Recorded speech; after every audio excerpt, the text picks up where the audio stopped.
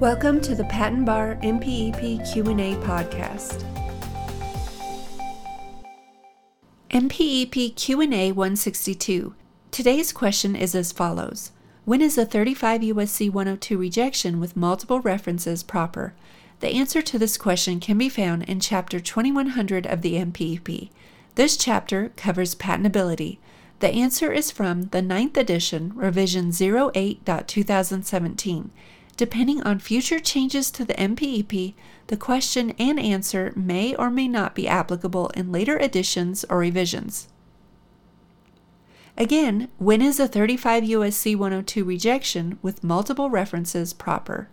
As shown in Chapter 2100, a 35 U.S.C. 102 rejection over multiple references has been held to be proper when the extra references are cited to prove the primary reference contains an enabled disclosure, explain the meaning of a term used in the primary reference, or show that a characteristic not disclosed in the reference is inherent. This question and answer comes from Section 2131.01 of the MPEP.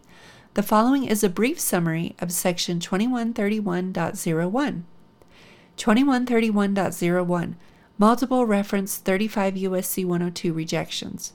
Normally, only one reference should be used in making a rejection under 35 U.S.C. 102. However, a 35 U.S.C. 102 rejection over multiple references has been held to be proper when the extra references are cited to prove the primary reference contains an enabled disclosure, explain the meaning of a term used in the primary reference, or show that a characteristic not disclosed in the reference is inherent. This section provides details on these instances.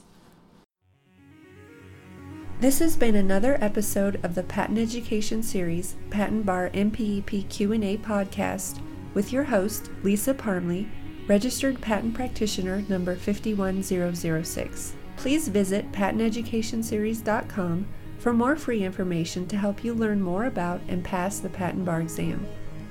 Thank you so much for being part of the Patent Education Series community and for being here today. We're here to help you succeed. If you'd like to help the show, the best thing to do is to subscribe and share it with a friend. If you need anything or just want to touch base with us, please email us at info@patenteducationseries.com. We want to see you succeed and put the Patent Bar exam behind you.